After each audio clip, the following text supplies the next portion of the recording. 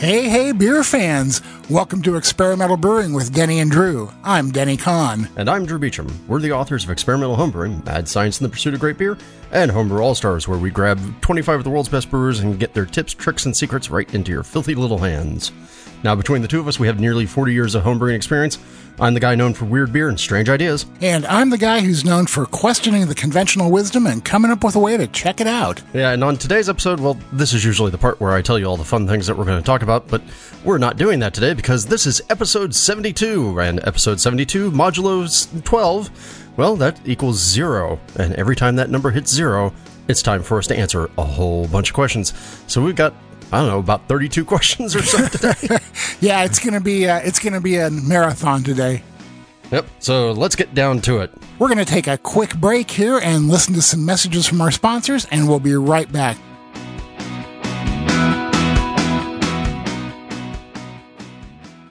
This episode is brought to you by Pico Brew, makers of the Zymatic and Pico brewing systems. The brewing systems of the future are here now. Discover how easy and rewarding it is to make great beer with Pico Brew. And by Craftmeister and BTF Iodophor. When you absolutely, positively need to make every surface clean, bust out the cleaners with professional power and homebrewer safety. Make better beer with better chemistry. Choose Craftmeister. And by the American Homebrewers Association, a community of more than 45,000 individuals who share a common passion, beer. Since 1978, the AHA has promoted and advanced the most delicious hobby in the world, providing brewing resources, supporting homebrewer-friendly legislation, offering exclusive member deals at breweries and homebrew shops, and hosting one-of-a-kind events like HomebrewCon and the National Homebrew Competition. Join your beer-loving peers at homebrewersassociation.org. And by you, our listeners. Go to experimentalbrew.com to help support us. Click on the Patreon link to donate whatever amount you'd like to help support us and our charities. Click on the Brew Your Own magazine link to subscribe to BYO. Or click on the AHA link to join the American Homebrewers Association and receive a subscription to Zymergy magazine. Part of the proceeds from those go to help support the podcast. Thanks for your support.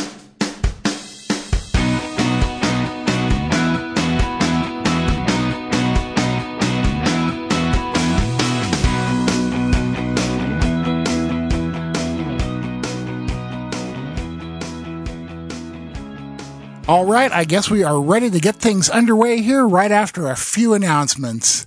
Yep, and our first announcement, of course, is, if you did not pay attention, last week we released episode 41 of the podcast, when Denny and I got down to talking about, well, how to party in your pots.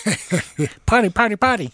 Yeah, so go check out episode 41 of the Brew Files, learn all about Party Gal, or as I like to think about it, 2 beers, 1 mash. That's right. And we want to remind you again about our associate sponsor, BrewSwag. That is brewswag.com. You can go there for all your brew swag. Imagine that. Put in the code experimental. You'll get a 15% discount, and we'll get a little bit of money to help support the podcast. So again, go check out brewswag.com. Don't forget you can support the podcast by leaving us a review in Apple Podcasts. Click the Amazon, AHA, or BYO links on the website, and by going to Patreon and pledging $1 or $2 more to our charitable cause, which for this half of the year is... It is Nowzad, Winning the War for Animals. Nowzad is an organization in Afghanistan that was set up to help our soldiers there with the animals that they found and adopted, and they're kind of branching out into veterinary for the people there. They're helping take care of the donkeys that are so important to the way of life there. They're helping to make sure that these veterans who adopt these animals can bring them home with them. Great charity. It's veterans, it's animals. You can't go wrong.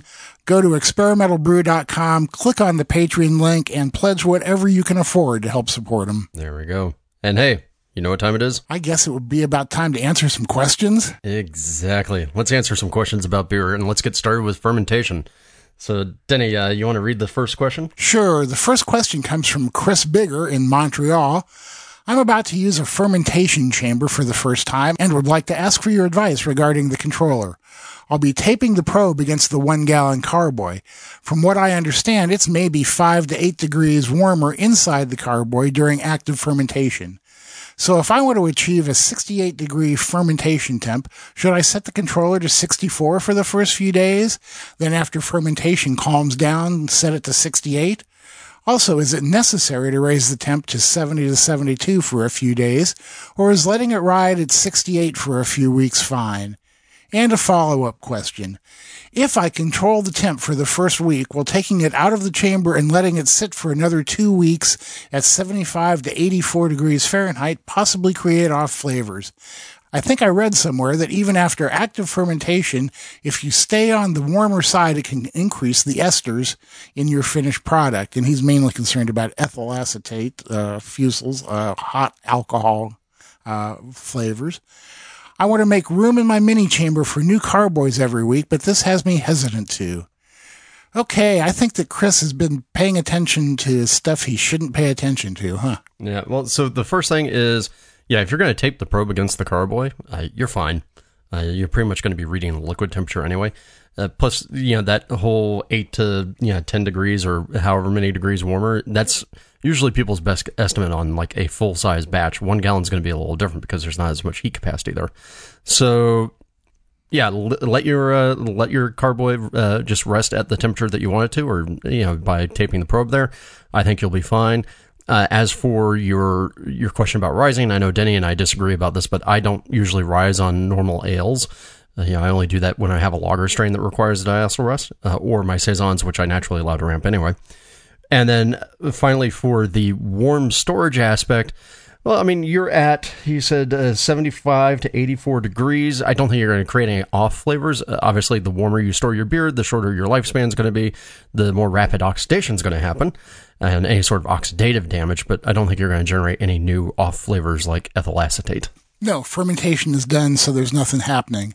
Back to the first part of the question, Chris. If you start adjusting the temperature yourself, then you're doing the job of your temperature controller. So what's the point? So no, put that probe on the fermenter, let the temperature controller do its work. Is it necessary to raise the temp to 70, 72, whatever at the end? No, it's not necessary. It's a personal decision. I like to do it, but you certainly don't have to. Drew doesn't make any difference. So there you go, man. Hopefully that helped you out some. Okay, and next question is from Charlie Faraday, also a fermentation question, and he's from Boise, and he emailed us to ask, I'm looking to brew more lagers, and I've been controlling my fermentation temperatures with a Rubbermaid tub with water, ice packs, and a towel draped over my carboy. This is labor-intensive and not very controllable or repeatable. What approach do you recommend for temperature control that isn't fermenting in a corny keg inside a kegerator, since I don't want to sacrifice volume as well?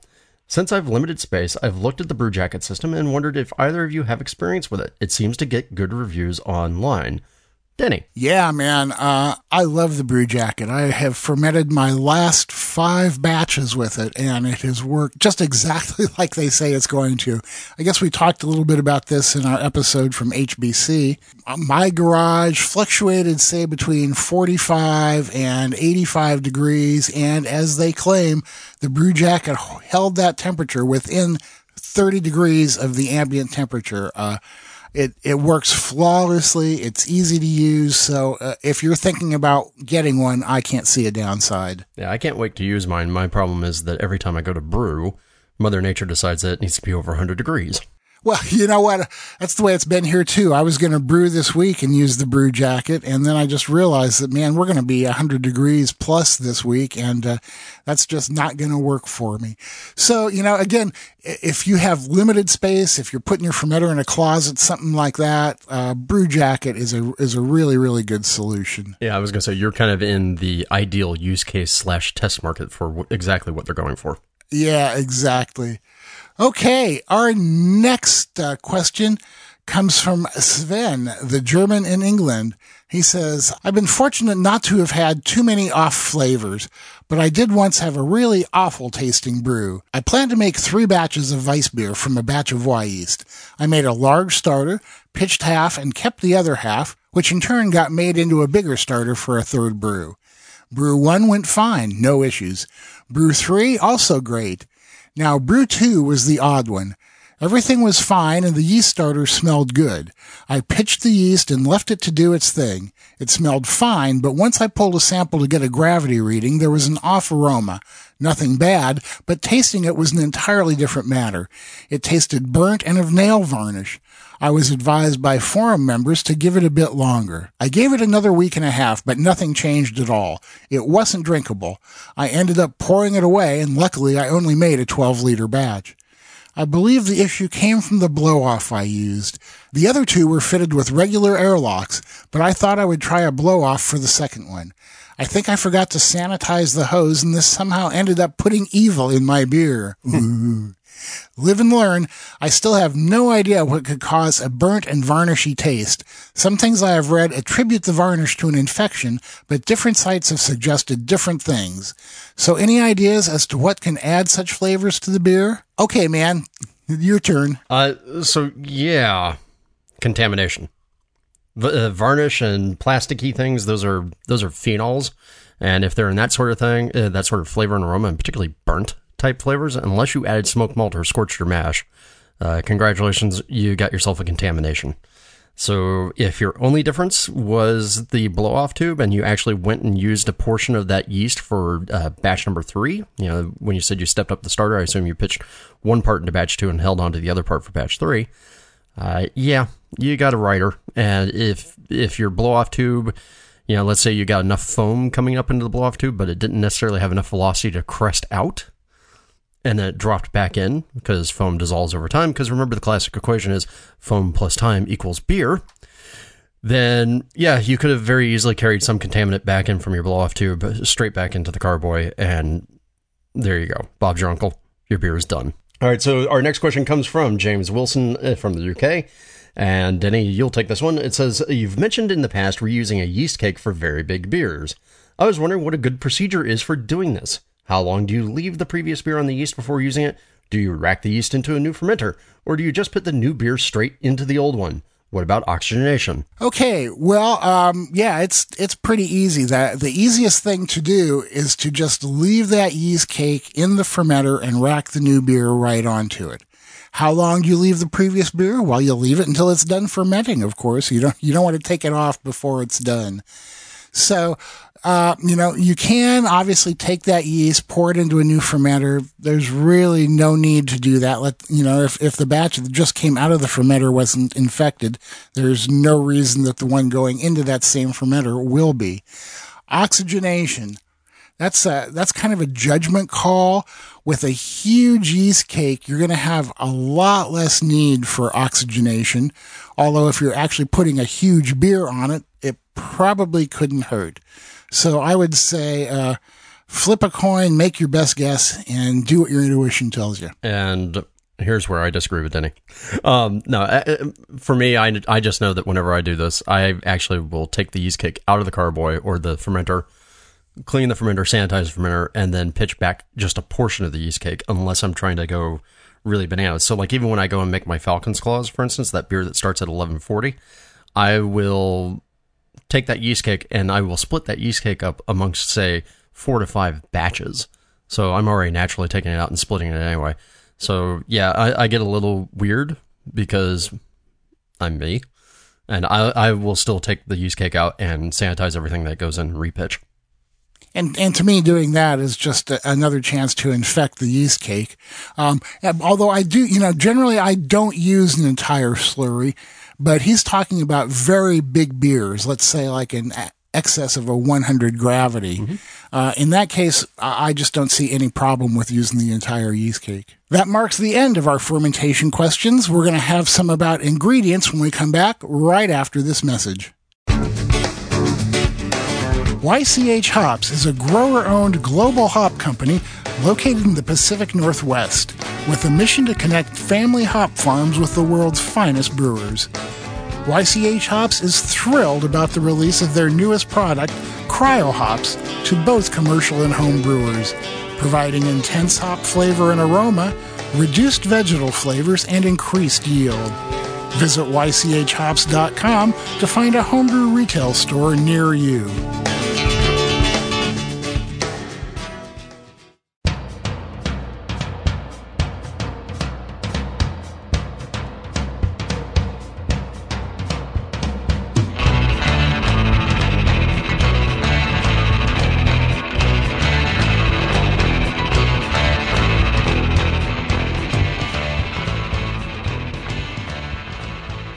We are on to some questions about ingredients, and Drew gets the first one, which comes from Andrew Roth via email. Andrew says, I recently brewed 2 batches of mead with mostly the same honey build on 2 different yeasts. One was a Lalvan QA3 and D47. Into the other, I pitched 2 packets of White Lab's Abbey Ale strain because I wanted to see if the Belgian character would work in a mead. Both were fermented at 60 degrees Fahrenheit and given a proper staggered regimen of nutrients. The QA3 smells and tastes like a 1-month-old mead with a slight mid aroma, which I expect from the orange blossom honey. The other is a menthol bomb in the nose and has a menthol dried mint flavor. I figure the yeast are at fault here, but for the life of me can't explain why Abbey Ale would throw out that flavor. I'm also curious if you guys think it will age out. This is the recipe in more or less equal portions. And he's got early harvest wildflower honey, late harvest wildflower honey, orange blossom honey, raspberry blossom honey. The OG was 1090. The FG for the Abbey was 1011, and the FG for the QA3 was 1. So thanks for any ideas you may have here. I figure worst comes to worst, I embrace the mint and go with Latin or Thai-inspired flavors. Wow, now that's very interesting, huh? Well, Andrew, 1, great name. 2, I agree. If that's a good attitude to have. If you can't beat it, figure out how to dance with it. So I have to admit, when I saw your question come in, I was befuddled because I couldn't think of a good reason that Abbey Ale would do that. And so I actually decided, I have my knowledge about mead, but of course my knowledge about mead is relatively limited. So I reached out to our good friend Michael Fairbrother of Moonlight Meadery over in New Hampshire, and I posited to him your exact scenario, and his response was fairly short. He says, most likely the same honey is the culprit. If he was to replicate with the must from the 1 batch split into 2, I doubt the results would be the same. My belief is that one of the honeys had eucalyptus blossoms in it. So I think what Michael is proposing is that one of those honeys probably had a fair eucalyptus character in it because, after all, wildflower character just really means, hey, our bees harvested from a lot of wildflowers, including eucalyptus. And one of those honeys probably had a larger portion of eucalyptus, and more than likely, either there was more of that eucalyptus-y honey in one of the batches, or possibly that the yeast itself actually allowed the eucalyptus character to come through. One thing I did notice is that you said the Abbey Ale strain had a higher finishing gravity by 11 points. So maybe just maybe, part of what you're getting is that eucalyptus character is, some of what's in the honey just from what's stuck around. Now, whether or not it'll age out, knowing human sensitivities towards mint and menthol, no. It's going to be there. So I think I think you're going to have to figure out how best to dance with what you brung. Yeah. And Michael raises a really good point. Unless those batches were exactly the same in terms of the honey that went into them, you're really kind of comparing apples and oranges. And that means that the only logical guess has got to be the honey. Yep. Or like I said, the fact that you had so much residual gravity, maybe that's just left enough character behind that's what you're getting. Yep, so that could be possible too. Our next question comes from Justin Vellner of the Czech Republic, who says, I got 3 questions, all very different, but all related to ingredients. 1, I'd like to brew a milk chocolate stout. What's the best way to get a sweet chocolatey taste in a beer? I know you guys like Chelaka. What's the advantage to this over cocoa powder or nibs? When do you add chocolate, boil before or after fermentation at packaging? You want to answer that one real quick before we go on? Yeah, the advantage to Chelaka is that you can add it at taste post-fermentation. So that means you can get exactly the right chocolate character. If you try and put it into the boil or the fermenter or something like that, then you just simply have to guess at how much you're adding. I'd prefer adding any kind of flavoring thing as close to package as possible and doing it to taste. And that's the real advantage of Chelaka there. I agree. And of course, if you're not using Chelaka, my other solution out there is to go make a cacao nib tincture, which you can find the recipe for on our website. Right. And add it pretty much the same way at packaging. Yep. His second question is, I've made a pretty good rye IPA, but I'd like to take it to another level. I tried a rye IPA at a local pub, and it tasted like I was biting into a piece of rye bread. Think pumpernickel. It was delicious. I like the idea of pumpernickel. Then I realized later that they probably included caraway into the beer. Have you guys ever used caraway in your beers? If so, or if not, how much did or might you use them? Personally, I'm leaning towards putting them in the mash, but I'm curious what you guys think. Yeah, I think the mash is not the way to do it. You're going to lose a ton of flavor doing that. You could put them in the last, say, 5 minutes of the boil, or you could go back to the tincture trick and do it that way and add them to taste of packaging. I think if I was going to put it in the boil, I would try, I don't know, man, what do you think? Maybe is an ounce too much? I think I would probably, if I were doing this, just at least to begin with, because I've never done caraway. Right. Caraway is a very strong flavor, that aniseed character. You want to start light and work your way up. Yeah, I would probably say for a 5-gallon/20-liter batch, maybe like a half teaspoon whirlpooled. Yeah, I would go not more than a teaspoon for sure. You know, an ounce would be probably like over the top. Yeah, I think if you want an ounce, you'd be making licorice beer. Yeah, right. So there's our guess. Okay, and the third one is, this last question might be a little strange. Don't worry, so worry. Have you guys ever made root beer? I'm living in a country that doesn't have root beer readily available. I have read some online forums regarding homemade root beer, and I think I'd like to try it. Here's my questions. Most recipes call for a syrupy, usually brown sugar base, in which you steep the herbs in. I was wondering if you could just use wort for the base, or perhaps some sort of party guile. Hey, timely. Then instead of hops, you'd add the ingredients for root beer and follow the normal recipe from there. Would that work? What would the grist be like? Oh, man. First answer, I've made root beer a couple times, but I did it by using root beer extract. That's the easy way. Gnome for the win. Yeah, right, exactly. So I have no idea about the herbs. I will tell you that the idea of using wort for the base just sounds absolutely disgusting to me. I just don't see that working at all.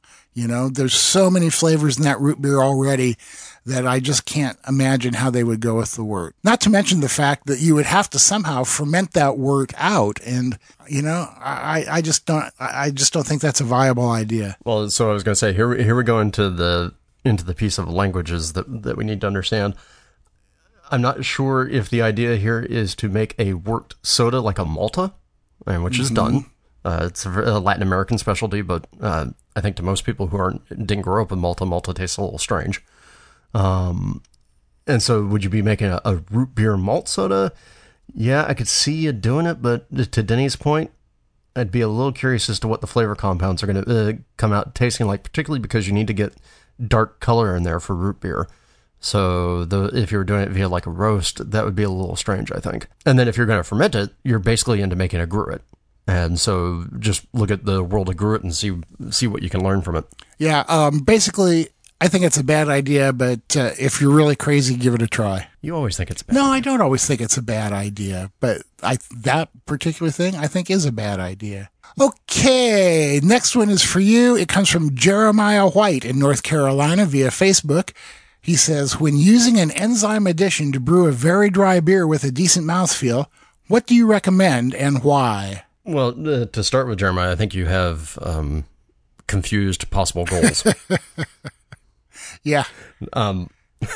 So most of the enzymes that are out there, at least I assume we're talking about the amyl glucodases, like the Ultrafirm from White Labs or the Amylo 300 from BSG. Their primary purpose is to drop out your body and your mouthfeel. Yeah. And so it's very much in line with the whole sort of brute IPA thing that's happening. But what I do find interesting is that the brute IPAs, at least, they're dry, but they do actually still seem to retain some sort of sweetness or some sort of mouthfeel. So maybe there's a little extra protein character in there from some of the malt, but I don't think so.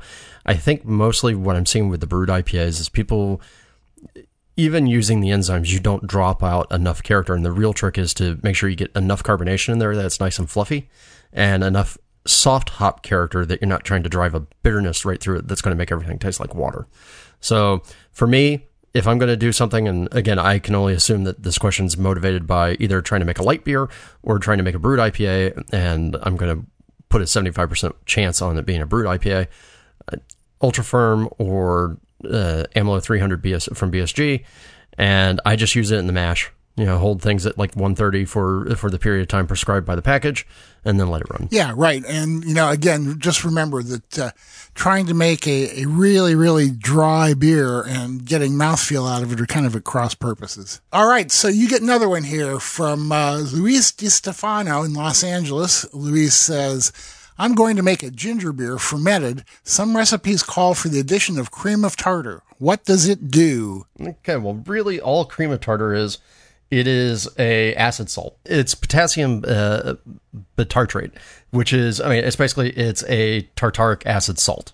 And tartaric acid is really just the leftover compounds that are the acid compounds in a wine fermentation or a grape fermentation.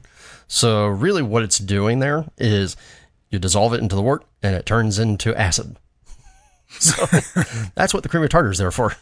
It's just an acid compound. So if you didn't want to use cream of tartar, you could very easily actually go buy tartaric acid or citric acid or malic acid or an acid blend from your local homebrew shop. So is it just for a flavoring, or does it?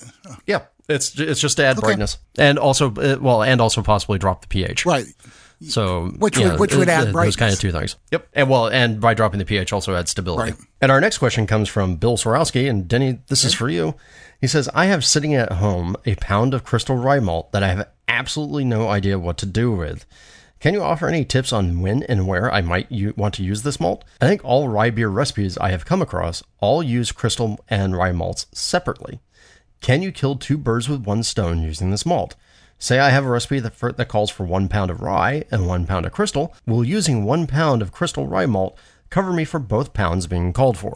Yeah, well, Bill, you know what? I had the same idea when I encountered crystal rye. You may know that I make a lot of rye beers. And what I found was it's a lot more like crystal than it is like rye. So I would say, no, it won't necessarily cover both bases for you.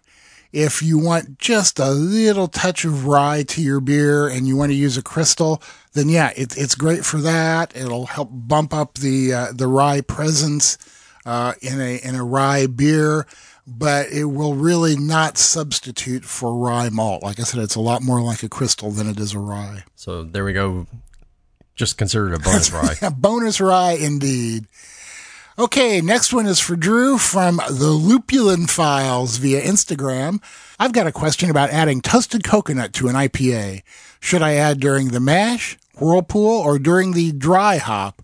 Also wondering if I should spray with Star San before adding. Also, can you talk about adding adjuncts and fruit in the secondary when using carboys to reduce the risk of oxidation? Okay, toasted coconut is a wonderful character. Dry coconut that thing. Yeah, right. That's what I do.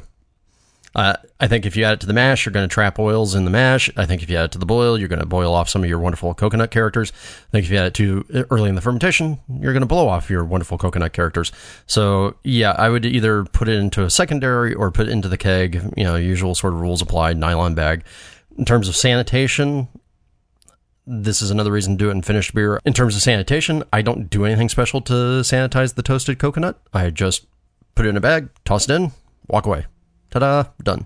Now, as for reducing oxidation by adding adjuncts when you're in a carboy, the easy answer is get yourself some CO2, flood it in there, with the understanding, of course, that it's not going to be perfect.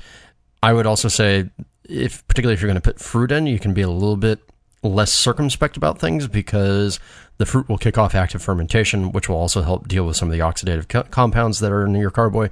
But really, if you're worried about it, nice gentle flooding of CO2 into the carboy will at least help reduce the risk of oxidation. Right, and don't worry if you don't have a kegging setup. You can go get one of those little chargers that use the cartridges and just use that to flood your carboy. Works just as well as a full CO2 tank. Okay, one last ingredient question here for Denny. This is from Christopher in Oregon, and I figured this was perfect for you because it's all about being cheap and the impact of being cheap. And he says, hey guys, I've got a question that I can't find a solid answer for. Being a tightwad 10-gallon all-grain brewer, I buy my hops by the pound. Example, I find a good deal on Cascade or Galaxy, I will buy a pound and use them over the next 3 to 5 months. I store these hops in mason jars, vacuum packed, and in my keezer at 38 degrees Fahrenheit. I know that a freezer would be better, but the wife has a well-defended DMZ in place. That's funny, so's mine. My question is, why am I so cheap? Wait, strike that. My question is, how big of a flavor/aroma hit am I taking by not storing them below 0? Any follow-up on the lifespan of hops using this storage method? I always look forward to your podcast and don't mind your adverts. Keep doing what you do. Well, hey, man, I'm glad you don't mind the advertisements, because if it wasn't for them, we couldn't keep doing what we do. Okay, how big of a flavor hit are you taking? And the answer is some, but I can't tell you exactly how much. There's what they call a hop storage index, and it varies for every hop, from every crop, from every lot. And that determines how fast they're going to deteriorate. Obviously, the warmer they are, the more quickly they're going to deteriorate. 38 isn't all that warm. Below 0 would be better. So all I can really tell you is, you're losing some. You may not be losing a lot, and a lot depends on how long you store them also, and the hop storage index for that particular hop. Yeah, it's definitely gonna vary. But I think also at the same time, you're at 38 degrees. If you're doing vacuum packing in your mason jars, which you are, you're doing pretty well. Yeah. Remember, people used to brew beers with hops that they stored at room temperature in brown paper bags. Not saying that's a good thing. So, no, I know. I'm saying, in comparison to that, you're doing great. Yes, you're going to take a hit. How much of a hit? Probably not as big of one as you think. But also you're going through the hops in a relatively reasonable clip. So maybe just as you get down the line, don't use those hops to be big aroma hops.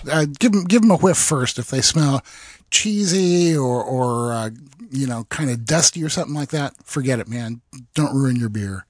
Okay. So it's time for a break here, and when we come back, we're going to be taking some questions about packaging, so please stick around. Are you a fan of chocolate, but not of the mess that comes from using cacao nibs? Chelaka is your answer. A favorite of Tim Matthews at Oscar Blues, it contains only cacao and water. Chelaka is aseptically packaged, so you don't have to worry about any bugs coming along uninvited. Using only sustainably sourced cacao, every bottle of Chelaka you buy helps regrow the rainforests of Ecuador and Peru. Ask for Chelaka wherever Brewcraft USA products are sold.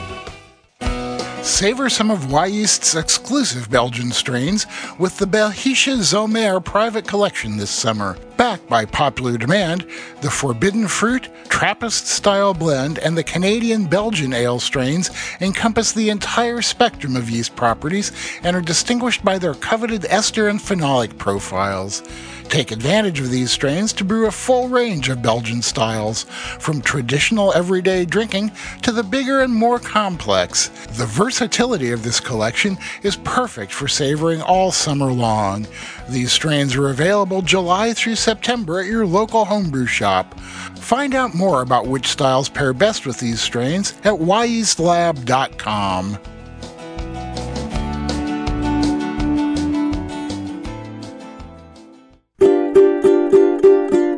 It's just about time. It's just about time. Don't you think it's about time we talked about beer? Okay, this is the part where everybody sings beer, beer, beer, beer. Beer, beer, beer, beer. We're back with some questions about packaging, and the first one goes to Drew. It comes from Rich Soden via email, and Rich says, I have a question for the podcast about the science of CO2 and temperature when bottling. This comes about based on a discussion with a friend over a beer that didn't get resolved. The beer didn't get resolved, or the question? Can you reduce the amount of CO2 in solution in a bottled beer by warming it up and then cooling it down? My feeling is that once it's primed and the cap is on, it's a closed system. You warm it up, the CO2 comes out of solution, but then it builds up pressure in the headspace, so as you cool it down, the CO2 that's under pressure will be reabsorbed, right? Right. Bloody well right. Yeah, exactly. I was going to say exactly the same thing. Yeah, for the most part, your presumption of your beer pondering question is correct, that a bottle is roughly a closed system. It's not perfectly closed, but it's closed enough that warming the beer up and then cooling it back down is not actually going to lose you any CO2. After all, if that were the case, there would be hundreds of thousands of bottles on beer shelves everywhere that would come off flat. So yeah, you are correct. The CO2 will build up in the headspace and at some point in time either reach equilibrium, or if, in worst case scenario, you superheat the bottle will explode because the CO2 will exceed the maximum threshold of the bottle. However, it's not coming out of the cap, at least not in a great quantity that you're going to be able to recognize. Yeah, of course that those caps do leak a bit over time, but no, in general, you are absolutely right with your theory there, Rich. Our next question comes from Michael Massengel, who's asking about jockey boxes. He says, I'm working on putting a jockey box together. I've heard that coils are better than plates, and I should never use copper. I've also heard from a plumber friend that he has never had any issues with copper tubing for his jockey box. He has had, over the years, 3 kegs worth. Is it dangerous? Yeah, you're right. It can be dangerous. And I'm not really going to get into are coils better than a plate, because I really don't know. I haven't used jockey boxes enough to know. But I do know that copper post-fermentation is a bad thing. Pre-fermentation, great. There are people who maybe even add a bit of copper into their brewing system because it supposedly is like a yeast nutrient, does other good things. Traditionally beer kettles were called coppers because that's what they were made out of. But that's because the pH is relatively high at that point. By the time the beer gets fermented, the pH is low and it can dissolve copper into the beer and cause things like copper poisoning. It can interfere with medications.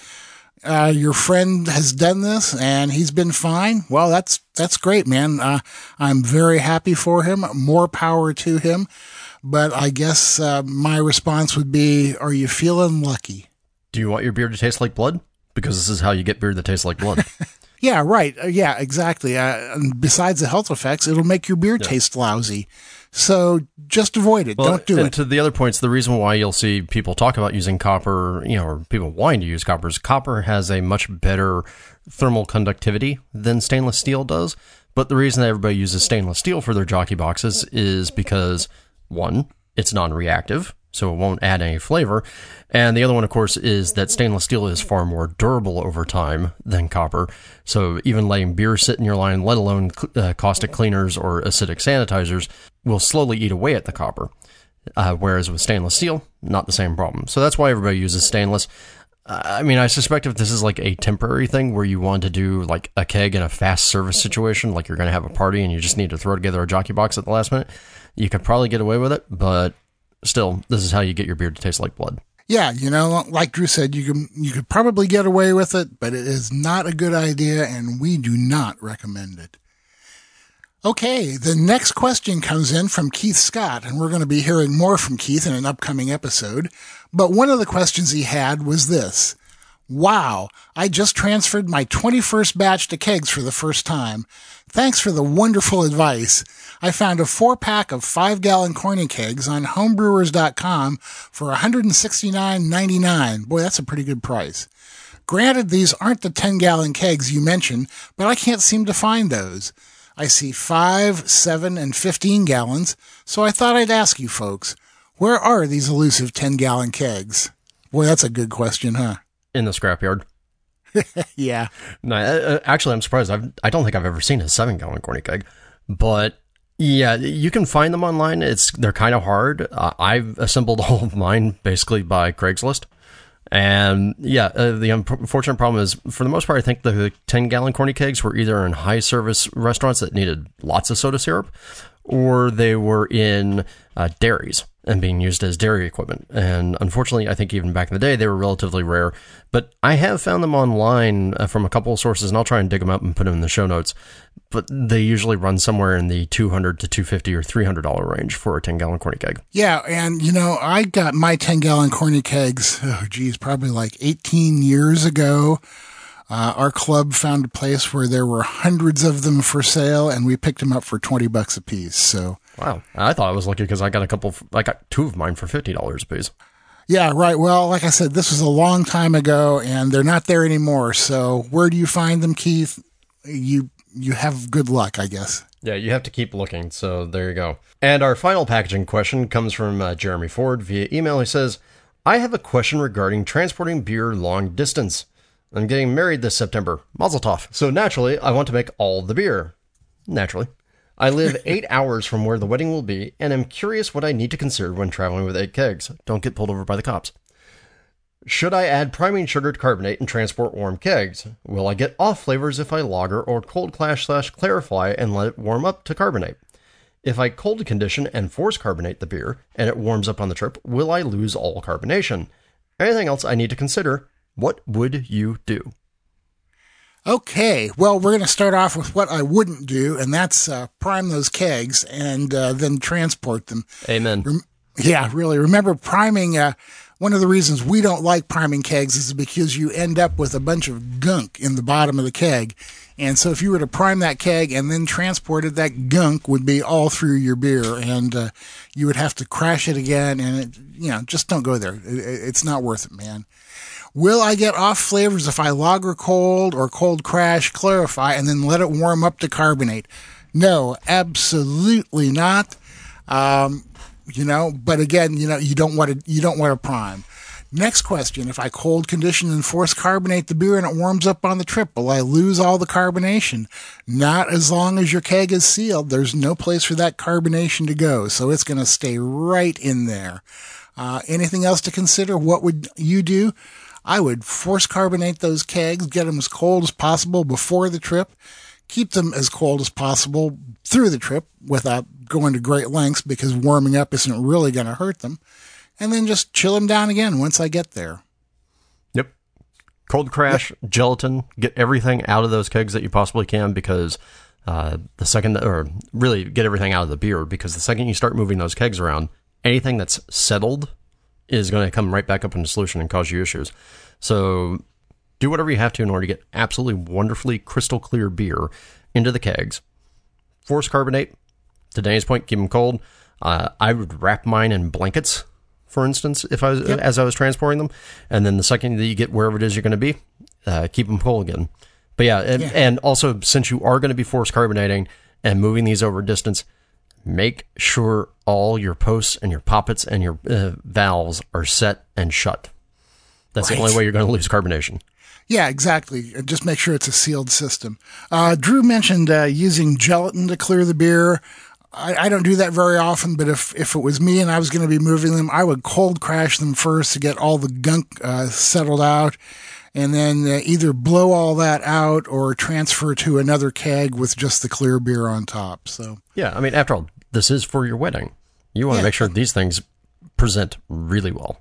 So those are our questions about packaging. We're going to take a break here, and when we come back, Drew will hold forth on recipes. Yeah, I'm sorry, guys. It's about to be a lot of me. That's right. Do you own a copy of John Palmer's How to Brew? If so, you know it's one of those truly indispensable resources for brewers. Well, it's time to replace that old dog-eared copy, because our friends at Brewers Publications have just published the 4th edition of How to Brew, and it's a totally new book. The new How to Brew clocks in at 600 pages, and every chapter has been updated and expanded, and there are 5 totally new chapters to boot. So grab your copy at your preferred beer book vendor, or buy it from the Brewers Association store if you want to get the book and support craft breweries at the same time. More info at brewerspublications.com. Getting accurate measurements of your beer is one of the keys to improving your brewing.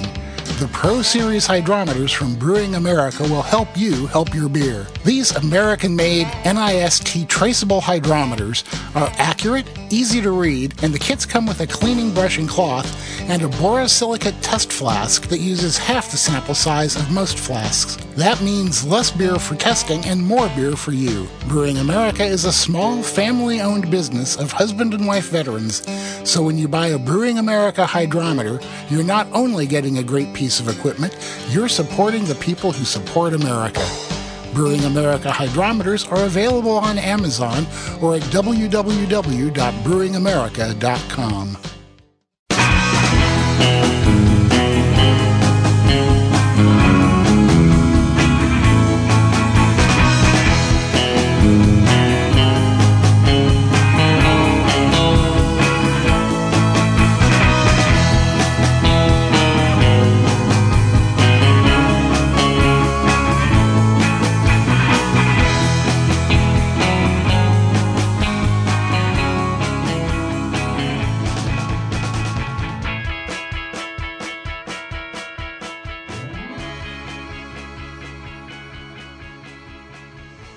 Welcome back. It's time to answer some questions about recipes, and fortunately, Drew gets most of these, so I can kind of take a nap while it's going on. First one comes from Nick Danks in the UK, and Nick says, I'm thinking of brewing a Pilsner using Pilsner malt and Zotz hops, but was thinking of mixing it up by fermenting with Imperial's A838 juicy yeast. Any thoughts? See, and this is why this is your question. Yes, I have thoughts. It sounds like a great idea. Okay. No, but seriously, a juicy Pilsner, huh? Yeah, I don't see anything wrong with it. I'll be curious to see how the noble hops, those Zotz hops, will interact with a juicy yeast and that sort of hazy type idea. Because again, I don't think you're going to get any inherent juicy characters out of the yeast, right? I mean, that's just all, whether or not it's going to throw the biotransformation type stuff. So, yeah, I mean, I think you're going to be fine doing that. You'll probably actually end up being pretty much like, hey, a classic Keller beer, if anything else. Yeah, and I know nothing about that yeast, so I don't know if there's any reason to expect juicy character from it or not. I think that I would expect it to, since they call it a juicy yeast, but, who knows? Yeah. But I think it's a fine idea. I think, like I said, you're going to end up with something that's halfway between an American Blonde and a German Keller beer. If you've used that A38 juicy yeast, give us a shout and let us know if the yeast is really juicy or not. It's like when you open that pack, does it smell juicy? Boy. Alrighty.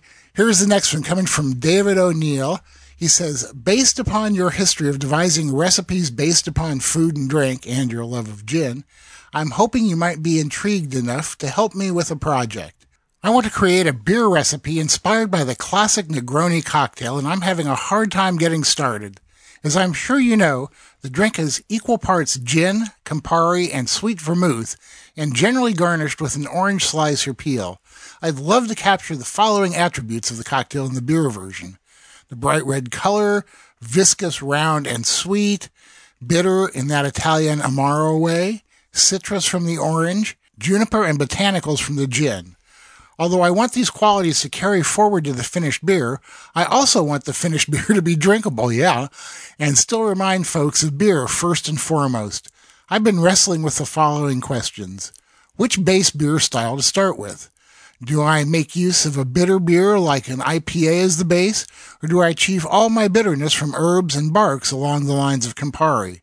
Relatedly, do I add Campari directly to the fermenter, or do I attempt to use the same flavorings, Chinotto, Cascarilla, etc., Campari is rumored to use? If the latter, how on earth do I figure out how much to use?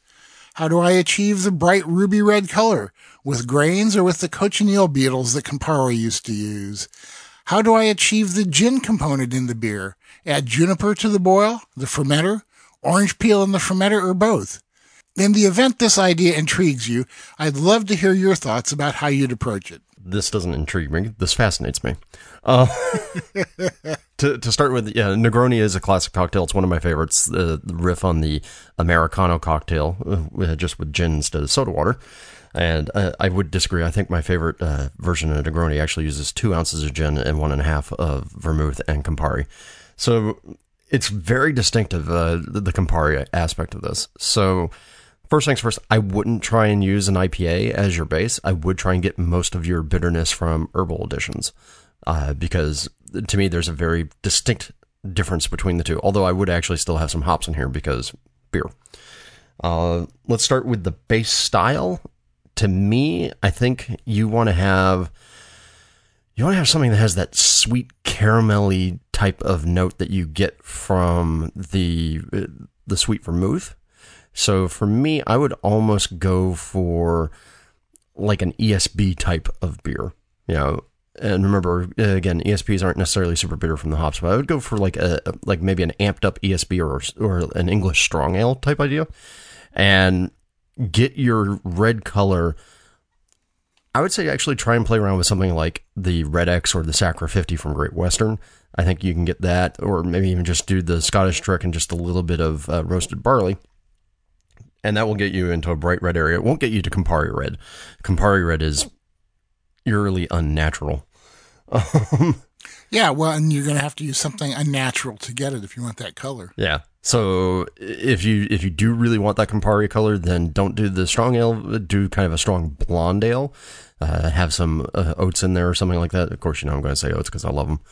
And then use Campari itself to actually get the color, or use a food safe food coloring. And that's if you want the really bright poppy red. If you want something that's more beery red, but you want bright beery red, then I would go and try and use Red X on top of a sort of a strong ale base. Herbs and whatnot, that's exactly how I would go and get your bitterness. I would do something along the lines of, just look at some Groot recipes online. Most of the time, the Groot recipes call for 15, 20-minute boil additions.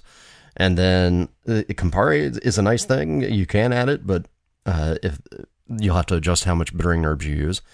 And I would also make sure that your hop choices that you're going to use for this are herbal in nature. So don't go reaching for your mosaics here. And then orange peel, I would actually put the orange peel in at Whirlpool. Juniper also at Whirlpool, just to get that ginny note in there. You can buy juniper berries relatively cheap. I would use a clean yeast because this is not going to be a yeasty thing. Although if you wanted to, you can make an argument or a play for some sort of a Belgian strain that gives you some lower earth characters. Maybe actually, Y Yeast right now has the Canadian Belgian Unibrew yeast, which gives some really nice fruity notes along with the spice, and that would actually play very well in that too.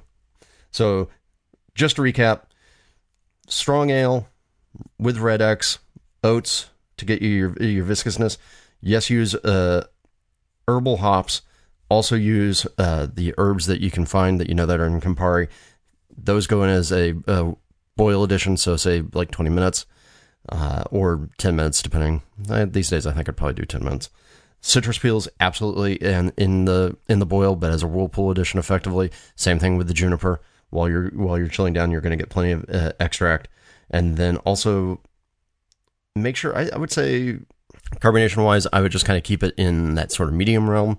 And boom, Bob's your uncle. I think you'd have it. And of course, me being me, I would say that you also have to serve it with an orange peel, at least for show. Why not just put gin and Campari in it? Well, you can, but I don't know. That feels like cheating and also more expensive. To me, it feels like easier and probably more accurate than trying to guess how much juniper berry to put in and how much Campari components to put in. But that's me. I like the easy way out. Yeah. Well, and for me, the challenge of a recipe like this is the recreation, but, not, I guess not taking the easy way. So yeah, for me, I would pursue that path. But yeah, if you do want to do gin and Campari, then do a strong blonde beer and use that so that you can get the most pop out of the color. I mean, that would be my preference to approach it, but. Well, hey, I get to answer one now, huh? Yeah, you do. I get a small break here. All right, so our next question comes from Will Alwart in Atlanta, and he says, my question has to do with mouthfeel and lower ABV in session beers. I've listened to your podcast with Jennifer Talley and also purchased and read her book when it came out around Christmas. However, I still have questions, don't we all? I am brewing 3-gallon batches in order to brew more often and almost always use the no sparge method. I've recently brewed 2 saisons, 2 lagers, a bitter, and 2 pale ales, all with a finishing gravity under 5.2 ABV. I use distilled water and make water adjustments, including pH, using Bruin water. On all beers except the bitter, I've selected the yellow dry profile. The bitter, I use the amber balanced profile. To my palate, they all seem to taste a little thin in mouthfeel to varying degrees. With the saisons and 1 lager, I mashed at 148 degrees Fahrenheit, so I could expect the beers being a bit thin. However, with 1 lager, bitter, and pale ales, I used mash temperatures of 152 to 155 degrees Fahrenheit. Is the goal of having a beer finish dry and still have some mouthfeel counterproductive? Should I be mashing warm since most of these beers were almost 100% base malts? Should I use a lower attenuating yeast to leave a few more gravity points? I don't use dextrin malts since they're basically just like crystal malts. Could this help? Maybe switch the water profile to balanced or malty and use a higher attenuating yeast. As you can see, I'm generally confused on what to try next. My recipes are fairly normal and modeled after recipes I find in popular homebrewing books. I think they have mostly turned out well, just lacking a little something I think is mouthfeel. I know without tasting my beers, it can be hard to give feedback on this issue. What do you think? Okay, so, yeah, sometimes, dry and a full mouthfeel can be at odds with each other. I guess we kind of need to define dry to start with. You seem to be approaching it through water adjustments, which would have like a high sulfate level. That would definitely make it drier. You also seem to be dealing with like low mash temperatures, and that would say maybe give you a lower FG and a perception of dryness also, but they're really two different things. One thing I would ask you is what kind of malt you're using, because my discovery the last few years has been that mash temp just does not make as much difference as it used to, because there's so much diastatic power in the malts that they're all going to pretty much go through a heavy conversion, and so mash temp is just not going to make a lot of difference. So I would say if you want to experiment with that, really kick your mash temp up. Go for 158, 160, 162, something like that. See what happens. You could try a different water profile. Try like a yellow full or something like that. But, I guess it just kind of depends on what you're going for. And you have some great questions here, but I don't really see any place where you've stated what your goal is. I guess I'm assuming you want these to be both dry and have a full mouthfeel. Yeah, that could be tough. A lower attenuating yeast, yeah, maybe, but that's a really difficult way to control it. You say, I don't use dextrin malts since they're basically just light crystal malts, and it's like, yeah, so what? Why would that keep you from using them? I would say that if you want more mouthfeel, this is a perfect place to put those in there. Start with like a 1/4 pound of like a Carapils or something like that. Mash it, say 150, and then go for a dry water profile. That might get you into the ballpark. There's just so much here in terms of possibilities, and it really depends on exactly what your goal is. You got any ideas about it? Yeah, I would say, maybe actually do explore using some more dextrose malts, because I think you're missing out on something by not doing that. And I say this as a guy who most of my beers are almost all Pilsner or pale malt. So I think if you're really worried about the body or the mouthfeel that you're getting, make that change first. Because I don't think mash temperature is going to make a bit of a difference, and I think the difference between your yellow bitter and your balanced is also probably not going to make a big enough difference that you're going to say, oh, hey, that feels so thin now. Yeah, all those things are going to make small differences, so you may need to try a few things together. I would go with starting with some Carapils in your recipes, but using a dry water profile and see where that gets you, and then go from there. Indeed. Next question. Next one comes from Mike Reynoldson, who says, I'm using BrewToad software, and I noticed when I put lactose sugar in the recipe, it ups the OG fairly significantly, but the FG might only increase by 0.001. Is this a problem with their equation? I've noticed it with some other free calculators as well. FG would increase by approximately, if not exactly, the same as OG with lactose sugar, correct? Correct. Okay, buddy. Correct. And so I actually reached out just to double check. You are right. And I reached out to Brad Smith, the author of Beersmith, and just to say, hey, I know BrewToad's not yours, but does Beersmith do this properly? So when I talked to Brad Smith about this and asked him what Beersmith does, he says that if you have the lactose in the recipe as a fermentable, and the ingredient itself is set with a little checkbox that says not fermentable. If you open up the ingredient, there's a little checkbox that says not fermentable. And you have that, then Beersmith will actually do the calculation correctly and adjust the final gravity based on the non-fermentables in there. So one of the problems that he's noticed is that people who are using older versions of Beersmith or having old recipes that they've carried along with Beersmith, they'll still carry that as a fermentable because it was only fixed in later editions. And so you actually have to go in and click and manually adjust the recipe ingredient itself, and then it should carry forward and be non-fermentable. So yes, in this particular case, the lactose should be impacting the final gravity as well. So basically then, he should stop using Brewtoad and start using Beersmith? Or just, remember that it doesn't calculate it correctly and go forth. And not worry about it. Yep. Yeah, I mean, exactly. Because who cares what the software tells you your FG is going to be, because it's going to be what it's going to be, right? Exactly. Okay. Next question comes in from Robert Dexter in Los Angeles. Must be just right around the corner from you, huh? Oh, yeah. No, I see him every month. Robert says, I have a couple questions for you. I want to brew a New England IPA. First time. Question is about dry hopping and time in the fermenter. From what I've read, I was planning to dry hop about 3 days into fermentation with a couple days left. That's for the biotransformation. The question is, should I put all of my dry hops in at that point, or just do some of the dry hops at that point and do the rest of them later? Do I leave in the previous dry hops if I add a second round, or should I pull the first ones out? I normally just dump them loose into my fermenter. Usually when I brew, I leave the beer in the fermenter for about 2 weeks after fermentation is done and then keg. But this will have hops in it while fermenting. Also, it's a different style of beer. Maybe it's best not to sit so long. How long would you suggest I let it sit after either the initial dry hopping, or if I add a second dry hopping, how long after that would I keg? Would you recommend using London Ale 3, Wyeast 1318, for the yeast? Lots of questions there, bud. Yep, lots of questions. So, yes, on the yeast. 1318 is one of my favorites for this. I have to laugh. I've been told now by a couple of homebrew stores that they used to never be able to sell 1318, but over the last 2 years, it's become the most popular strain they carry. So, yes, 1318 is great for this. As for your questions about dry hopping, I wouldn't put all the dry hops in at biotransformation period, in the active fermentation.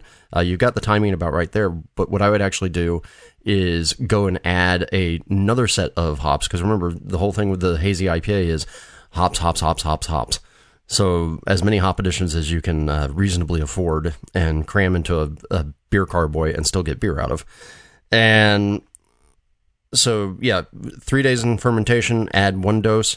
Then after fermentation is done, then I would actually rack and go into a keg and add another set of hops. And usually about 7 days seems to be about the most optimum extract time that people talk about. You see some people talk about, hey, you get all your extract after 3 days. Old school, hey, leave it there for 2 weeks to a month. Even older school, like Danny and I do a lot, just leave the damn hops in the keg and go and drink it. Exactly. And you have dry hopping time until that's done. So, I would do at least 2 doses of hops, one with the biotransformation, and the other one in as a sort of a cleaner dry hop that is going to drop a lot of oils. Yeah, I mean, from my lack of experience with New England IPA, that's exactly what I'd suggest also. Yep. So, easy peasy. In with 1 dose, use that 1318, let it do its magic, and then cram in some more hops at a later date. And, I just put them in the keg. Cool. All right, it's time for another break here, and when we get back, we're going to be talking about techniques and hopefully answering some questions about that. So stick around, we're going to be right back. Mecca Grade Estate Malt is a craft malt house owned and operated by the Klon family on their beautiful Central Oregon high desert farm. Their 8th-generation Oregon farming family grows and malts all of their own specialty grain, creating malts that are rare, remarkable, and bursting with flavor. Malt is the foundation of your beer, so why settle? The best beers deserve Mecca Grade. For more information, please visit meccagrade.com.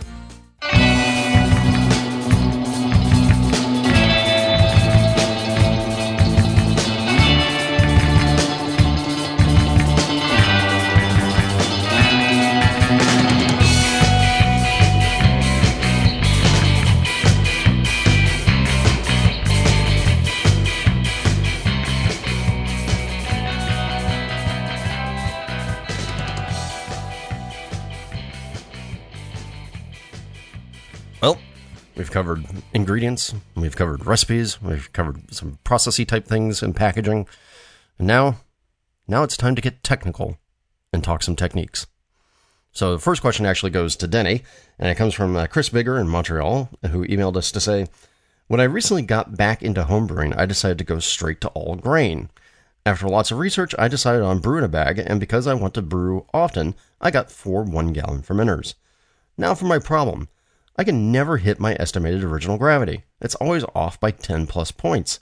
I made a Saison recipe in Beersmith, and I've brewed it 4 times now to work on technique. I should be getting 1051. The first time I got 1034, and lately I'm getting 1040. I mash it 148 to 150 every time, and tried mashing for 60 minutes up to 2 hours. I know I can increase my base growing or use DME, but I'd really like to know what I could be doing wrong, or is a small batch brew in a bag just that hard to nail? My Beersmith volumes are all bang on, and when I brew a kit or with extract, I'm fine. Also, I literally stand there the entire time during the mash and baby the temperature. I buy fresh grain and mill the hell out of it, and I squeeze the bag relentlessly like it owes me gravity points. It's so frustrating. Hope you can help me figure this out. Well, I hope we can too, man. My first thought is the most obvious one, and it's like, have you figured out what your average efficiency for your system is and adjusted the recipes to it? Because if you're like looking at a recipe that is made for 75 or 80% efficiency and you're getting 60%, then you're going to be off every time. So obviously the very, very first thing to do is sit down with a pencil and a piece of paper or your favorite calculator or whatever you like and figure out what kind of efficiency you're getting out of your beer. And just real quickly, for those of you who don't know how to do it, it's pretty simple. The best way to do it is assume that the average maximum gravity points for your grain at 100% efficiency is 36, right? So then you multiply that by the number of pounds of grain that you're using to get the maximum number of gravity points you could get out of that particular recipe. For instance, if you're using 10 pounds of grain at 100% efficiency, you would get 360 gravity points.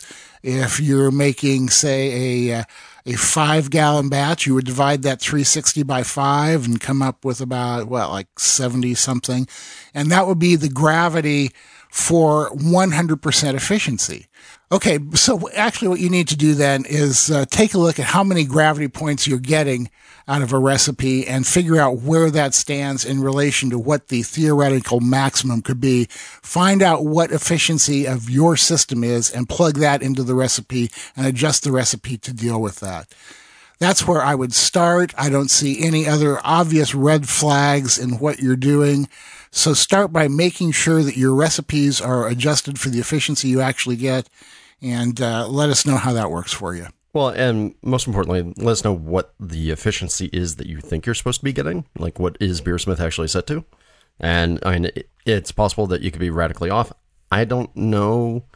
Like, I haven't done a lot of 1-gallon size brew in a bag, so I'm not certain about efficiency impacts of that, but I can't imagine it being that bad. I will also say there's literally no reason for you to be standing over a mash for 2 hours adjusting the temperature. So. No, I mean, you know what? When I was working on my 2020 brew for the book, 20-minute mash, 20-minute boil, I was getting 75% efficiency out of that. So it's definitely possible, but you just have to know what you're really getting and then adjust for it. There you go. Next question. Okay. Next question is for Drew. It comes from Tony Menzel of Milwaukee.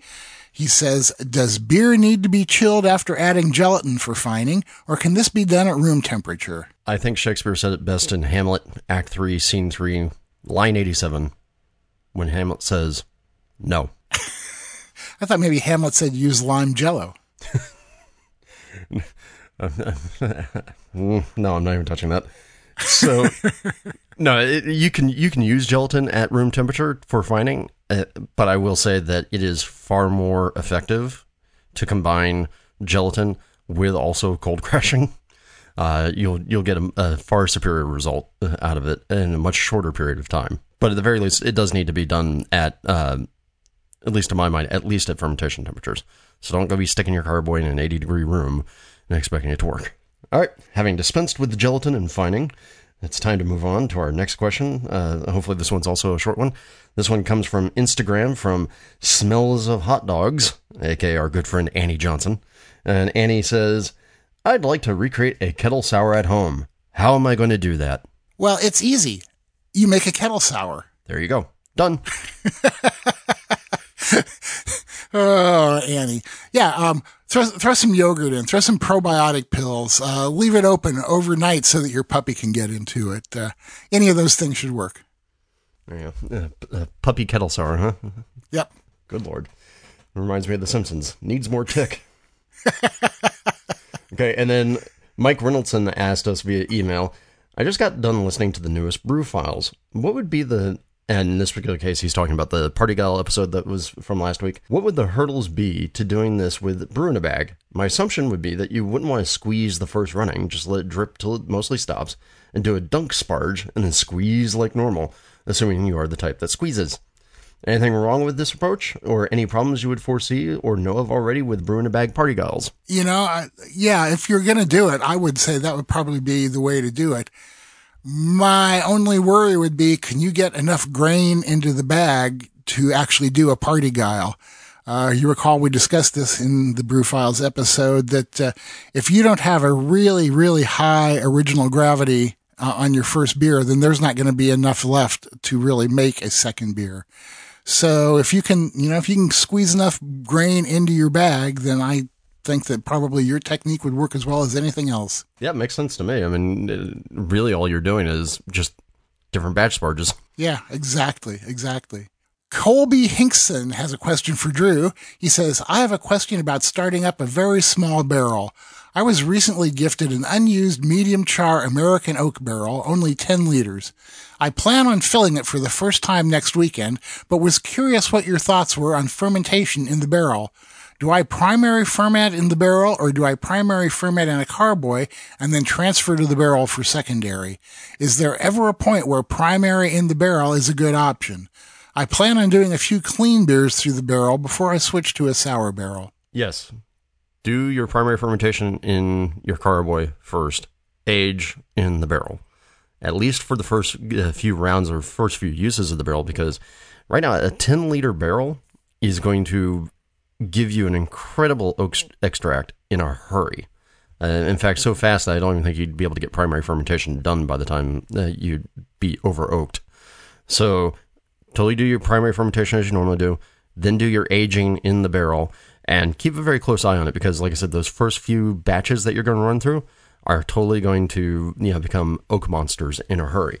Now, as for would I ever primary in a barrel? Sure, once you got the barrel down to the point where it's neutral and it's not imparting a lot of wood character, totally. You kind of make like a Firestone Walker, their double barrel ale that they used to do, where they do the, half the beer, or actually I think it's 40% of the beer aged in oak barrels, or sorry, not aged in oak barrels, fermented in oak barrels, and then mixed with the rest of the stuff that's produced in stainless. So yeah, totally. But I would do it in your particular case with that small of a barrel. I would do primary somewhere else, secondary age, and then only do the primary once you've extracted most of the woody goodness. Yeah, right, because otherwise that beer is going to be so oaky you can build a house with it. And then our next question comes from Mark Connors in Australia, who emailed us to say, I've recently purchased a pressurized fermenter and spooning valve, which I've had great success with. The problem that I've run into is when you ferment under pressure to 5 or 10 psi and want to bottle condition some of the beer, how do you measure the dissolved CO2 in solution? I'm looking to get all the benefits of reduced esters and off flavors from the pressure, and also have a stable bottle that can age for long periods of time.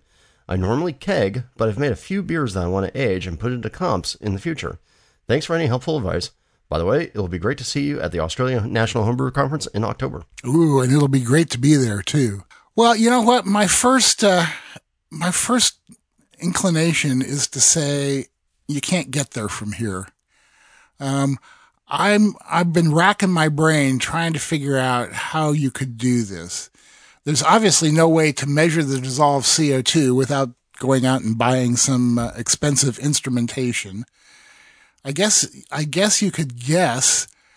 I would say that if you're really, really set on doing this, what you would want to do is grab some beer before it's fermented all the way out. This is like what they did in the bad old days, right? Because what you're doing in your fermenter is letting the beer that hasn't finished fermenting build up pressure.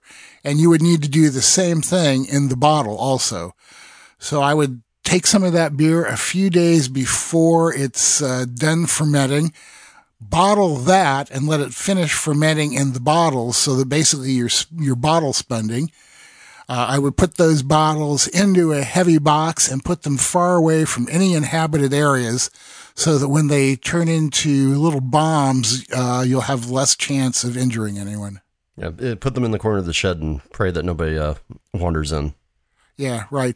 But I don't think you can finish letting the beer completely carbonate in the keg and then bottle it from that and keep the carbonation. I think you're going to actually have to do the bottle spending. And there's a reason people stopped doing that, 75, 80 years ago. It's a very dangerous thing to do. But what's life without a little danger? A life without a little danger is a longer life. Oh, that's boring. Yeah. Well, you know what? When you're my age, you won't think that. Okay, the next one is for you, and it comes from Corey Munson in Minneapolis.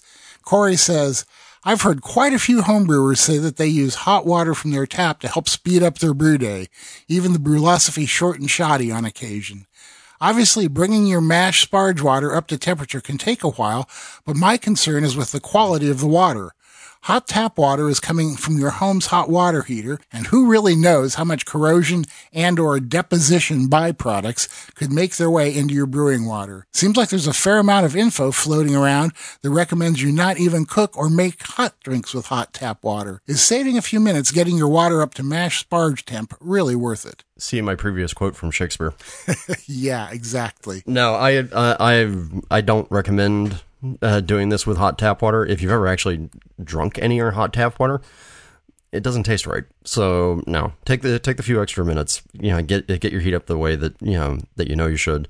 And I mean, actually, what I've started doing is now that I got my house wired with all these Amazon devices in here, I actually have an electrical socket in the brewery that I'll plug an immersion heater into it, put that into my HLT. And then I'll set it to actually start heating the water before I wake up in the morning via the wonderful world of Amazon. So I would much rather do something like that than try and say, oh, hey, look, I'm gonna use this hot water heater water. And the one thing I have seen is I've seen a number of breweries out there, including the brewery down in Placentia, where they went in kind of an opposite way, where they actually replace their HLT with hot water heaters, but they're the instant hot water heaters and designed for commercial use. And boy, do they baby those things and make sure that they're nice and clean and the water coming out of them is good.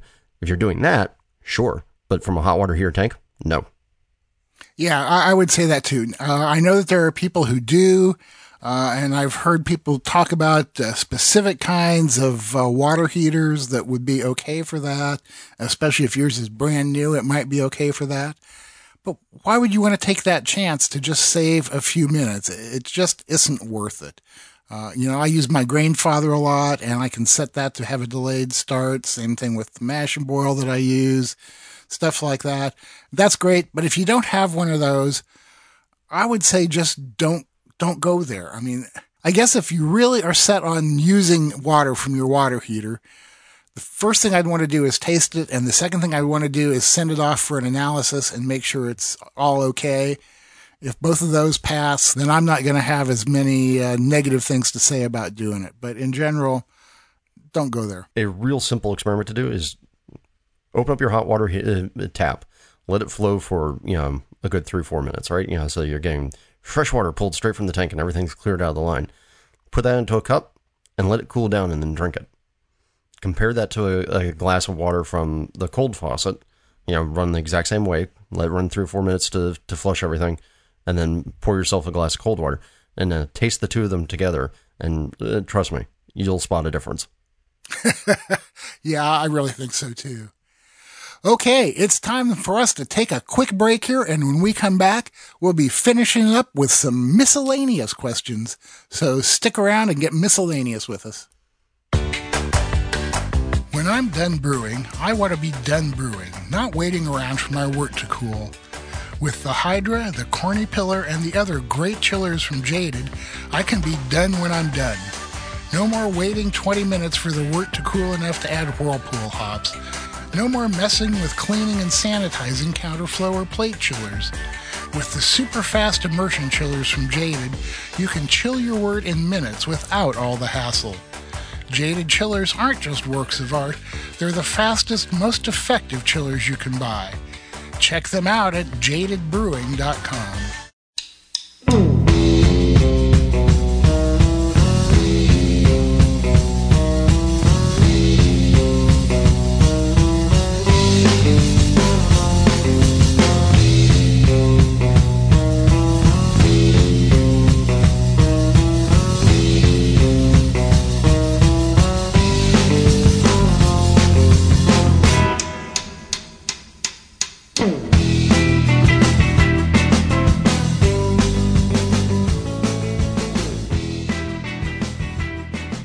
Well, it's time.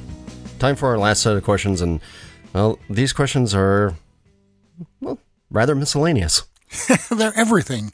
So a little grab bag of questions here to end the episode with. And the first one goes to you, Denny. It's from Kwai Puna in Hawaii, who says via Facebook, how can we increase and diversify participation in the hobby? You know, this is not a simple question to answer. The AHA has an entire committee committed to diversification, and I guess that maybe that's one way to get it all started is looking at who's brewing now, who could be brewing, and what it would take to get them brewing. Which is a pretty darn obvious answer, huh? I think that the best way to increase diversification is to let people know what a fun hobby this is and spread that gospel and let them come to it. You're obviously not going to be able to force them into it. There are a lot of women who feel like, oh, brewing is like a guy's game. You can point out how many women are involved in home brewing, in both Homebrew All-Stars and our new book, Simple Homebrewing. We have quite a few women that we talk about who homebrew. Just let people know that it's for everybody, it's fun, and give it a try. Have people over to brew with you. Don't take it as a white male thing, a guy with a pot belly and a beard, because there are a lot of homebrewers who don't look like that, and homebrewing is for everybody. Yeah, this goes back to something I've said in the past, where I think one of the biggest problems for homebrewing is that because we are such a, white nerdy dude hobby, at least in terms of the people who are in homebrew clubs and whatnot, the biggest problem I think that we have as brewers is to make everything welcoming. One of the things we never think about is, as us, we're sitting there thinking, hey, I welcome everybody. Everybody's welcome to come have a beer with me. But the problem is whenever you jump into different communities and different mixes of people, it gets a little bit hard, particularly if you feel like you're the odd person out. So I would say a lot of homebrew clubs, particular homebrewers, you really kind of need to focus on actually being very welcoming. So I think if we can do that, I think there's good chances. One of the things I saw recently that was absolutely fascinating was there was a thread on Reddit that talked about, hey, who here brews, who's a woman. And what was really interesting to me was to see the number of people who popped into the thread and basically said things like, yeah, I brew, but I kind of lurk. They don't talk about a lot online. They don't go to club meetings. And there were a lot of women there that were there saying, yeah, I brew. I just don't hang out with the community. So there you go. Yeah. So what you're saying is maybe the diversity is greater than we realize right now. I think it is, but I think what we really want to do for the health of the hobby and everything else is increase the visibility of that. And so I know that's some of the efforts that the HA committee is working on right now. And if you want to get involved with that, you just go to the Homebrewers Association website and look up the Diversity and Inclusivity Committee, and they'll be able to, tell you what they're doing and where they need help. Yeah, exactly. Remember, all of the governing committee subcommittees are open to people who want to volunteer to help out. So if you have some ideas, go to homebrewersassociation.org, take a look at the governing committee section. If there's a subcommittee there that's working on an issue that you're interested in, volunteer to help. We would always appreciate your help. Next question is for Drew from Mark Costa in Illinois. Mark says, this is uncharted territory for me. No. Illinois is not uncharted. There are maps. I've seen them. I placed second in the Best of Show round this past weekend at a competition in Normal, Illinois called For What It's Worth. Since I placed second, there were a few brewery sponsors that selected the top best of show winners for a ramp-up batch. They contacted me to brew my recipe with them. My question is, what exactly is a ramp-up batch, and are there any legalities associated with it? For instance, my rights to the recipe, share of some of the profit, or are these things up to the brewer? They are totally up to the brewer. But when you say a ramp-up batch, I'm going to assume that's just a fancy way of saying a pilot batch. In reality, remember, recipes can't be, trademarked or controlled. So if you know the recipe, you know the recipe, and there's nothing you can do to protect it. If I go find Coca-Cola's secret formula, I can totally go make Coca-Cola. I just can't call it Coca-Cola. So in this particular case, for the most part, the way breweries work this is it's just kind of a one-off fun thing, right? You get to go in, you get to brew, they get to sell your beer. No, you normally don't see any profits from it. Normally what you get is, hey, you want some free beer? Yeah. I mean, I don't know if you've had any of your recipes brewed commercially. I have. There has never been an offer of anything. Nope. You obviously keep all the rights to it because there aren't any rights in the first place. No one has ever offered to share any profit with me, although I do have a friend, the guy you see on the bottle of Rogue's Hazelnut Brown, and the rumor is that he gets like a slight royalty. That's the only time I've ever heard of anything like that. And yes, it's strictly up to the brewer. There are no legalities to it or anything like that. And you shouldn't really expect anything, and then you'll be thrilled with whatever you get. Yeah, and if somebody's going to make you go sign paperwork, that's when I would start to raise an eyebrow. No, I mean, of course, there's always potential issues down the line where, a brewery decides, oh, hey, that batch of Drew Saison that we did sold really well. We should do that again. And next thing you know, it becomes a flagship, and then that starts to get a little weird, but, still. Unless you've defined something in advance. Then I know when Rogue was brewing my rye IPA recipe, I could go there with like corny kegs and get them filled up for free, and free food when I went to the pub, stuff like that. But have no expectations, and then everything will be a pleasant surprise. Yep, it certainly will. And like I said, most likely you're going to get some free beer. Yeah, and who doesn't love free beer? Right. Okay, and next question comes from Mike Karnowski of North Carolina and of Zebulon Ales, and he's asked us via Facebook, does drinking beer with a high mineral content increase my chances of kidney stones? And you know what? I did a little research on this because I don't even play a doctor on TV, and yes, it can increase it, but how much it can increase it depends on the level of minerals in the beer, how much of it you drink, and other things in your diet too. Now, most kidney stones come about when calcium and oxalate stick together when your kidneys make urine. Oxalate is a chemical that's in a lot of healthy foods like spinach, rhubarb, grits, stuff like that. So a high level of oxalate can increase your risk of kidney stones, and there is oxalate in beer. The interesting thing is, though, that if you are eating foods that are high in calcium, like milk, or let's face it, there's calcium in beer, that causes the oxalate and calcium to bind together in your gut rather than in your kidneys, and actually helps prevent the formation of kidney stones. So, yeah, maybe beer can increase your risk of getting kidney stones, but it might also increase the possibility of not getting kidney stones. So all in all, I would say don't worry about it too much and always drink moderately. Or drink excessively. Wait, no, that's not the end of the show. No. No, but yeah, beer is good for you in moderation, like many other things, including moderation. Yeah, that's right. Right. Moderation in moderation. Next question comes from Chris Heron in the UK, who says, like Denny, I am a Grainfather user. However, life and having my first child has gotten in the way of my brewing over the past year. Now she's a bit more settled, I'd like to get back to brewing in my garage. I've checked my equipment, and the Grainfather, basket and fittings are all still in good condition. My concern is with the counterflow chiller. It was cleaned with PBW before storing, but with the long-term storage in the garage, I'm concerned about the formation of verdigris on the inside surface.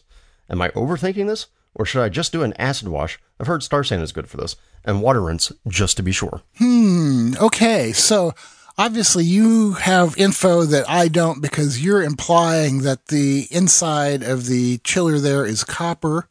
And if that's the case, then yeah, verdigris could be a factor. I would say that an acid wash couldn't hurt. Again, I'm not a chemist here, so all I'm going to do is just kind of guess at an answer here. So I would say, yeah, maybe fill that up with some star sand, diluted star sand. I don't think I'd put full strength onto copper. Let it sit for maybe an hour or so. I wouldn't go any longer than that, which kind of goes back to the question about copper coils in a jockey box. Mm-hmm. And see what happens. And then I would rinse it very thoroughly, run some water through it, and taste it and see what you think. Yeah, and for the listeners out there who don't know what verdigris is that greenish discoloration and kind of a chemical compound that gets formed on copper with the oxygen exposure and water and all that. So I would agree. Look, whenever I use my counterflow chiller, I clean it. You give it PBW or Craftmeister alkaline brewery wash rinse. Then rinse it with water and then do an acid rinse on it with Star San or SaniClean in my case.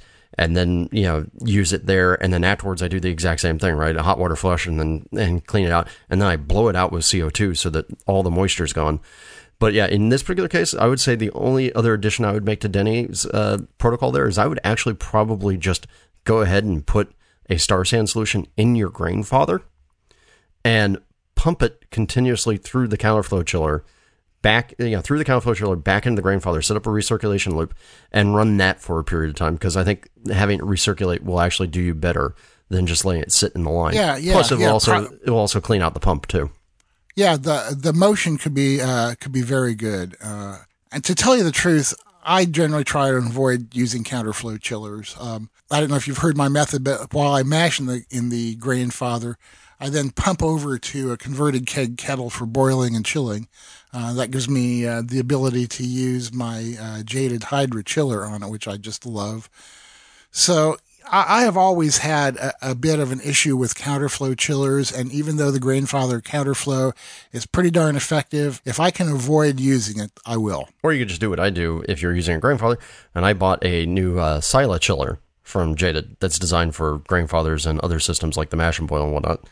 Works pretty well, right? As you go quicker. Yeah, but not everybody wants to be like us and go out of their way to use extra stuff with the Grainfather.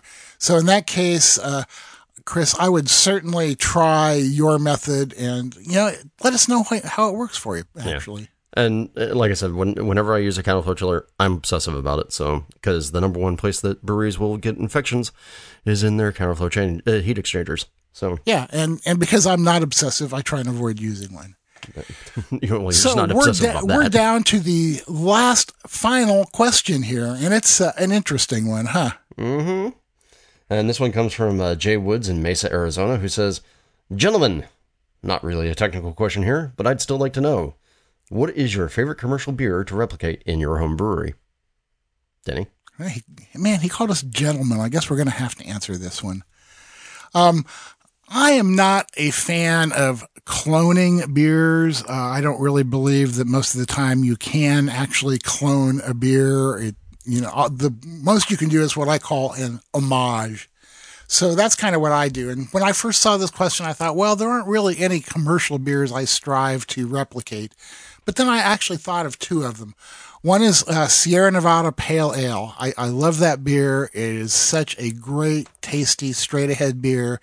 And I use Crispy Fry's Nearly Nirvana recipe, which is nearly a perfect recreation of Sierra Nevada Pale Ale. The other one that I try and get really close to is West Mall Triple. I am a huge fan of that beer, and to tell you the truth, that's the next batch that I'm going to brew is going to be West Mall Triple. I don't slavishly use the same ingredients. I don't even know what kind of hops they use. But I go for the same overall qualities for it, a little bit on the phenolic side, relatively bitter, that kind of thing. So those are my two. How about you, man? Do you do anything like that? Nope. Nothing at all, huh?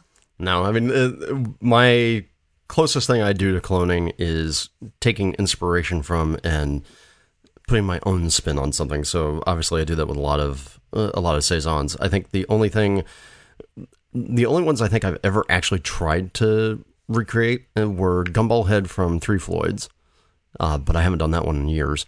And then the other one would actually be Avec le Bon Vue from Brasserie Dupont. You know, that's one of my favorite beers in the entire universe. And so my hoppy saisons are sort of inspired by that concept, but none of them are straight clones. Yeah, and I have to admit that none of mine are straight clones either, although with the Sierra Nevada, I do pretty much stick to the official ingredients. But again, I'm not so much trying to make an exact replica of the beer as I am trying to incorporate the attributes of that beer into my own. I agree. So now, you know what? I think now we get to go home? Well, I don't know about you. I am at home. Oh, yeah, that's right. All right. Thank you all for listening to Experimental Brewing. You can catch all of our latest adventures and writings by going to our website, experimentalbrew.com. Don't forget to follow us on Twitter, where we're at EXP Brewing. We're on Facebook, Instagram. Drew hangs out on the homebrewing subreddit and the Slack homebrew channel. You can find me on a whole bunch of different beer forums out there, like the AHA forum, Beerborg, Brews Brothers. I hang out on Facebook a lot talking beer. It's hard not to find me someplace. If you want to ask us a question or suggest topics or recipes or experiments or even just rant and rave at us, you can email us at podcast@experimentalbrew.com. Or if you want to get in touch with each one of us, I'm Denny at experimentalbrew.com and he's Drew at experimentalbrew.com.